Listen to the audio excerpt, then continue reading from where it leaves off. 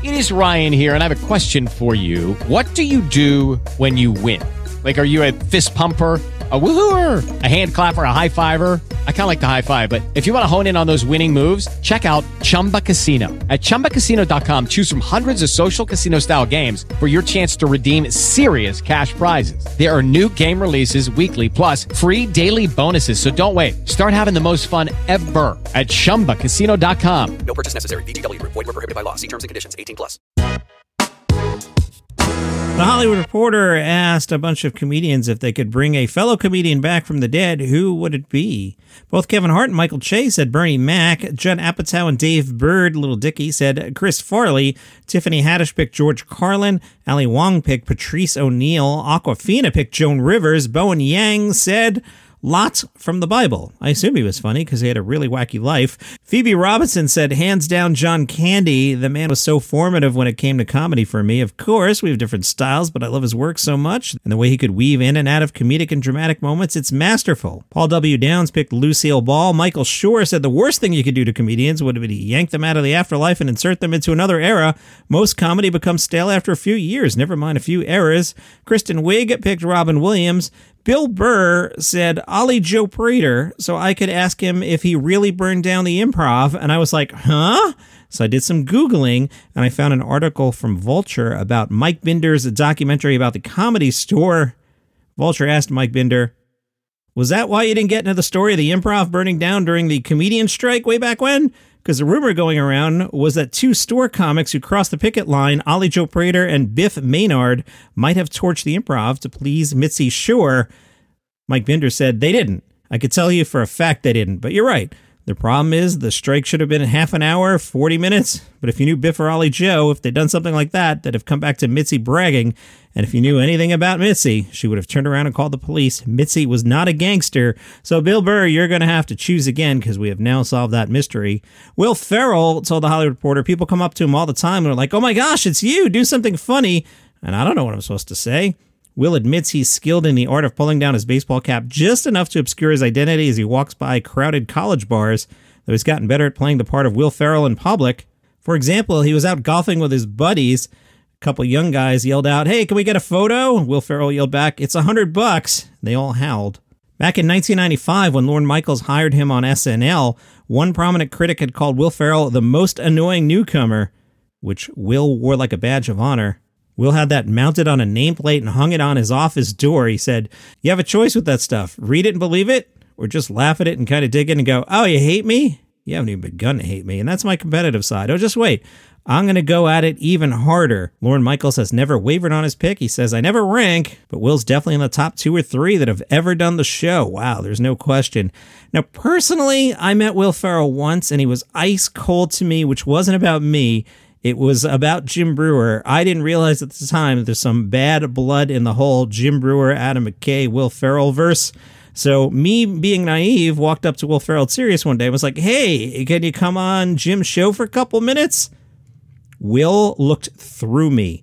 It was like I had asked him like, hey, I'm having a Hitler rally. Do you want to come? I mean, ice effing cold. I later figured out why, but at the moment, I don't know. I was like, what is with this dude? He just turned on me. So I have never been a Will Ferrell fan since I met Will Ferrell. Sorry to burst your bubble there, everybody. Paul Reiser shared with Forbes that he had memory the other day. I was flying to some gig, and as George Carlin used to say, we work for free. You just got to pay us to get on a plane. That's the drag part of being a comedian. Being on stage is the treat. And I remember a moment in high school flying somewhere to see a potential college. I think it was upstate New York. I remember it was a cold winter. And what made it palatable was I had this fantasy that I was on my way to some town to do a stand-up show. That was my fantasy. It wasn't winning an Oscar. It wasn't being James Bond. It was like, man, if I could be like Robert Klein or George Carlin. So 50 years later, I'm on a dull flight and I thought, oh yeah, remember when you wished you were going to do a show? You're doing it. So it never wears thin. It's never something I take for granted. And I know a lot of my comedian friends and musician friends feel the same way too. The fact that we skated through. I can't believe nobody's caught on to us yet, that we're actually doing what we want to do in these knucklehead jobs of ours. We're flying and telling jokes, or in their case, going and playing some songs. It's never something I take for granted. I'm a big fan of Bill Carter's podcast, Behind the Desk, and all the books he's written about late night. He was asked by the Laugh Button, you ever think maybe there's nothing left to uncover? Bill Carter said, yeah, I did. What really happened was the podcast was supposed to be quite modest, like maybe I'd interview Jimmy Kimmel for 40 minutes and the producer of The Daily Show, and it'd be an interview show like many podcasts are. But then CNN wanted more, and I was like, all right, and I came up with this plan to do separate themes. What are the elements of late night? Well, the host. So I did a show about the host and what it takes to be a host, but not just interviewing them, talking about sort of where they came from, what they have to do, how it changes their lives. And then I did one on the format because I thought something really enduring about the format. Why? Why does it work like that? Then I wanted to do writers because I think writers are amazingly unusual. I thought no one's done this. No one sat down and talked about writing for one of these shows, and they're essential. When Steve Allen started, he had 4 writers for an hour and 45 minutes. Now they've got like 20 people writing these shows, but it's interesting. There's people that just write monologue jokes. There's people that write sketches. And I did a whole one about comics getting their first break, which I thought was just a unique thing. And I knew there were great stories and I wanted to do that. And then I did one about the way politics have changed. So I came up with much more of a documentary approach that required me to talk to several people that I wouldn't have talked to otherwise. Vulture asked Howie Mandel how he found his voice and his persona. Howie said, well, April 19th, 1977 to be exact. I went to a comedy club called Yuck Yucks in Toronto. It was the first time I saw stand-up comedy live. They said at midnight on Mondays, amateurs can get up. People I was sitting with said, you should get up. And I went, all right, I have mental health issues, but I would say yes and don't think of ramifications. So I showed up thinking the joke is going to be, they go, ladies and gentlemen, Howie Mandel, and I'm going to walk out and it's going to be me like I'm not a comedian and they don't know I'm not a comedian and that's a joke. So I was introduced and I walk out. There's a smattering of applause. The applause dies down. Nobody knows who the hell I am. I barely know who the hell I am. I'm standing there blinded by the spotlight. You can see the front row and there's people who don't know I'm looking at the mic like, okay, funny boy, you were introduced. The realization became terror and I realized, what the F did I just do? I started going, I got to come up with things. I'm actually legitimately, authentically panicking. I'm going, all right, okay. And the audience started giggling at my discomfort, which I didn't understand because I was so self-conscious. So I start going, what? No, really, what? And I started saying things like, oh, come on, don't laugh. It's throwing me off. I suffer from OCD and have my whole life. I remember being uncomfortable, putting one of my hands in my pocket and thinking, oh crap, I've got a rubber glove that I carry just because I don't want to touch things in a public restroom. So I took the rubber glove out, needing to do something. I pull it over my head and I pull it past my nose. I'd never done that before. I start breathing and the fingers are going up and down. I can hear the audience is roaring. So I just started inflating it with my nose. It blows up and pops off my head and they go into spontaneously applause and I go, good night. The founder of Yuck Yucks says, that was amazing. Come back tomorrow. And I go, for what? He goes, you do it again. And I go, do what again? He goes, do what you did. I didn't do anything, but I started coming back and showing up at that place. This episode is brought to you by BetterHelp. Now, let me ask you, what would you do if you had like infinite time? I don't know about you. Every day I'm like, oh, wow, I could have gotten to this. I could have gotten to that. And it's important to figure out, like, what are your priorities? I really prioritize my health and make sure I find time to run. I sign up for races. I got advice from a friend who said, you don't train for the race, you race for the training, which was great advice. In the last 6 months or so, I've really started to focus on my mental health. I've shared lightly on and off here. My mom's been sick for 4 years. She came off dialysis. The clock's always running on that. I'm going to get a bad phone call one day, and that can, really stress you out. So I'd go out for these long runs just to clear my head. So figure out what's important to you, make it a priority, and therapy can help you figure out what matters to you so you can do more of it. Be the best version of yourself. It doesn't have to be that you've gone through a major trauma. Therapy is helpful for learning positive coping skills, how to set boundaries. You got to say no to things sometimes. I've got awesome friends. I shared with some of my friends some of the struggles I was going through with, and everyone was like, yeah, cool, man. We got your back. Great friends. So if you're thinking of starting therapy, give BetterHelp a try. It's entirely online. It's designed to be convenient, flexible, suited to your schedule. You just fill out a brief questionnaire. You get matched with a licensed therapist, and you can switch therapists at any time for no additional charge. So learn to make time for what makes you happy with BetterHelp. Visit BetterHelp.com/DCN today to get 10% off your first month. That's BetterHelp, HELP.com/DCN. Visit BetterHelp.com/DCN today to get 10% off your first month. Lucky Land Casino, asking people, what's the weirdest place you've gotten lucky? Lucky? In line at the deli, I guess? Aha, in my dentist's office.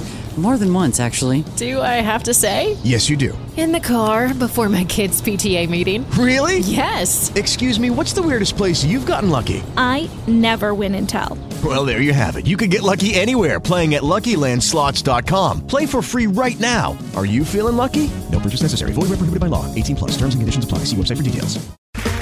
Okay, round 2. Name something that's not boring. A laundry? Ooh, a book club. Computer solitaire, huh? Ah, sorry, we were looking for Chumba Casino.